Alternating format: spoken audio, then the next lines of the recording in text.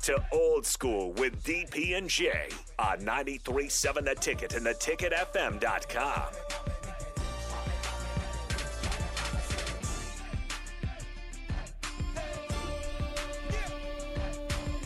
Welcome back. You can call 402-464-5685. Honda Lincoln Hotline, Nick Trivia. What did you land on, sir? I switched it.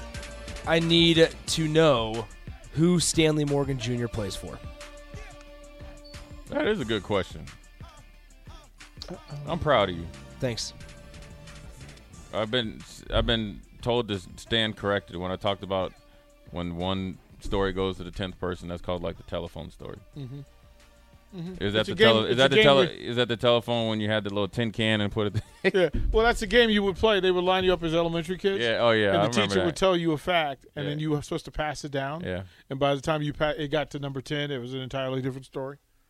So, there's that. So, there's so much through that. And the guy from Road Trip is DJ Qualls, the long, skinny dude. There he is. Who was also in another comedy where he was kind of a nerd and they thought he was a bad dude. And Eddie Griffin taught him how to be tough. Actually pretty funny. Let's go to the phone line. Tom Stevens? Tom, what's up, Tom? How you doing? I'm good. Okay, so Nick, ask the question again, please. All right, Tom, who does Stanley Morgan Jr. play for in the NFL? I'm going to go with the Bengals. I thought that was it because that was the last team I heard that he was on. Is he on the active roster? Yeah, he's second on the depth chart. The only reason I know that is because there was a tweet showing him in pregame. Yeah, and you can vote for him in the Pro Bowl because he came in for like one snap, did something. Yeah.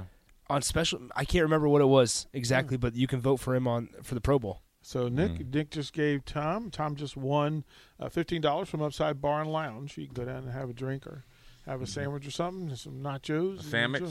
Tacos, nachos. He can do his own thing.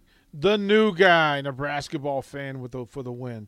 Yes, that's the movie, The New Guy, where he moves to a different school and becomes cooler than he was, and it's pretty good, flick. So as we were going through the list of games, and I'm trying to figure this out. Can we just skip over the Bills game?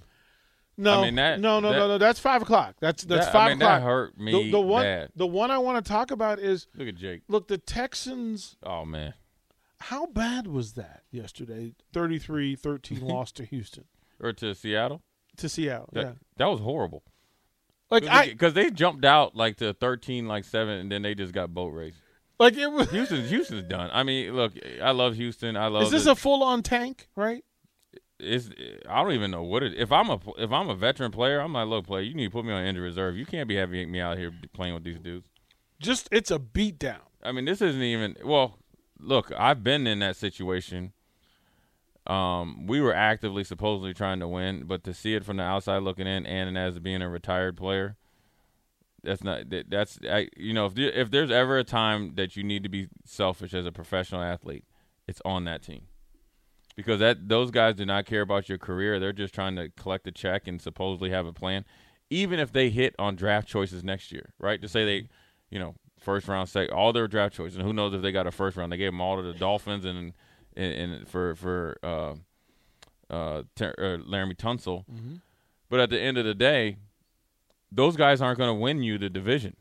And nobody right now, considering the relationship between the owner, the GM, and somehow the quote unquote leaks about Deshaun Watson and that black cloud hanging over the team, you can't go and get anybody. One, you have so much salary cap tied up to him because you can't put him on the reserved list because he's not guilty of anything. Think about that decision. And then you had a chance to trade him 4 or 5 times, and you say you want 3 first-round picks for a dude that ain't going to play football all year? Think about that decision, that you handcuffed your team to a player that cannot play for you. Well, he can, but you told him not to. And you said then the guy that you brought in that you were kind of alluding to that's going to be your guy, Tyrod Taylor. So you trade around, you cut Mark Ingram Jr. the second, who was your starting running back, and it was a guy that can kind of manufacture a run game. He knows how to hit the holes and get you 4 yards of carry. Yeah. And then you don't have a number one receiver. And then you expect Tyrod Taylor to go out there and save your franchise. And then on top of it, you cut Zach Cunningham, who's your lead. And you traded away the best receiver in football. Right. For David Johnson. How does that happen? Hold on. I've heard of some guys stealing, right? Like Scott Mitchell up there and all that stuff when he was with Detroit. Yeah. David Johnson, he played Halloween down there like no other down there in Arizona and said, stick him up, Houston. And he walked in there. He didn't even have a mask on. He just came in there in his jockstrap. I'm here. Broad daylight. And they had to keep him. And he's still on the roster. How is this a professional team? How is this a professional organization? Well, up until they hired the GM, they had like the team's like spiritual advisor, like calling the shots, and then Bill O'Brien. You had the wrong person. He was telling people you had the wrong person on the team. You had the wrong people. Right. They're like, you don't know football. He couldn't drop play one. Right. Didn't know who anybody was. Look, it's between him and Urban Meyer. I don't know who's worse. Your boy Urban lost it though. When they asked him about the defensive player, how you think he's doing, he's like, "Oh yeah, he's doing well. He's getting some more playing time." He didn't have no snaps last game. None. Look, man. He is disconnected. I told you something's wrong. Something's wrong. Yeah, you know what it is? He's missing that whatever studio he was in. whatever studio he was in, doing, because he was excellent on TV. Great on TV. He's phenomenal on TV. He's actually he's a lot better than majority of the guys on TV. Yeah. He's missing that because that was a great connection. And there was no losses. He didn't lose on any Saturday. But it was a different personality. It was a different side of Urban. It's kind of like in short term, every week he looked forward to it. He got the breakdown tape. He probably had his own film room, kind of get out there and talk. And then now he has to deal with, and I get it, man. Look, I've played with some guys. And just like, you got all this talent, you make all this money, and you want to put in minimal effort. And when you're at Jacksonville, there's not like Tom Brady's there. There's not. No, granted, I think Trevor Lawrence is going to be good. I like Robinson at the running back, even though I like Carlos Hyde as well. I like Marvin Jones Jr. But the majority of the roster are not guys that are going to want to win. Especially not in that division. Not in that division. No, what I'm saying is a tough space. It's tough, but it's not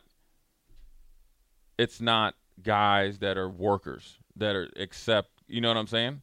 They knew what it was and made a knew. conscientious decision to just sabotage that whole organization. We'll throw it a break. We'll jump back into the NFL. We'll talk about Huskers women's basketball and Huskers volleyball. Winners. We'll talk about winners when we come back.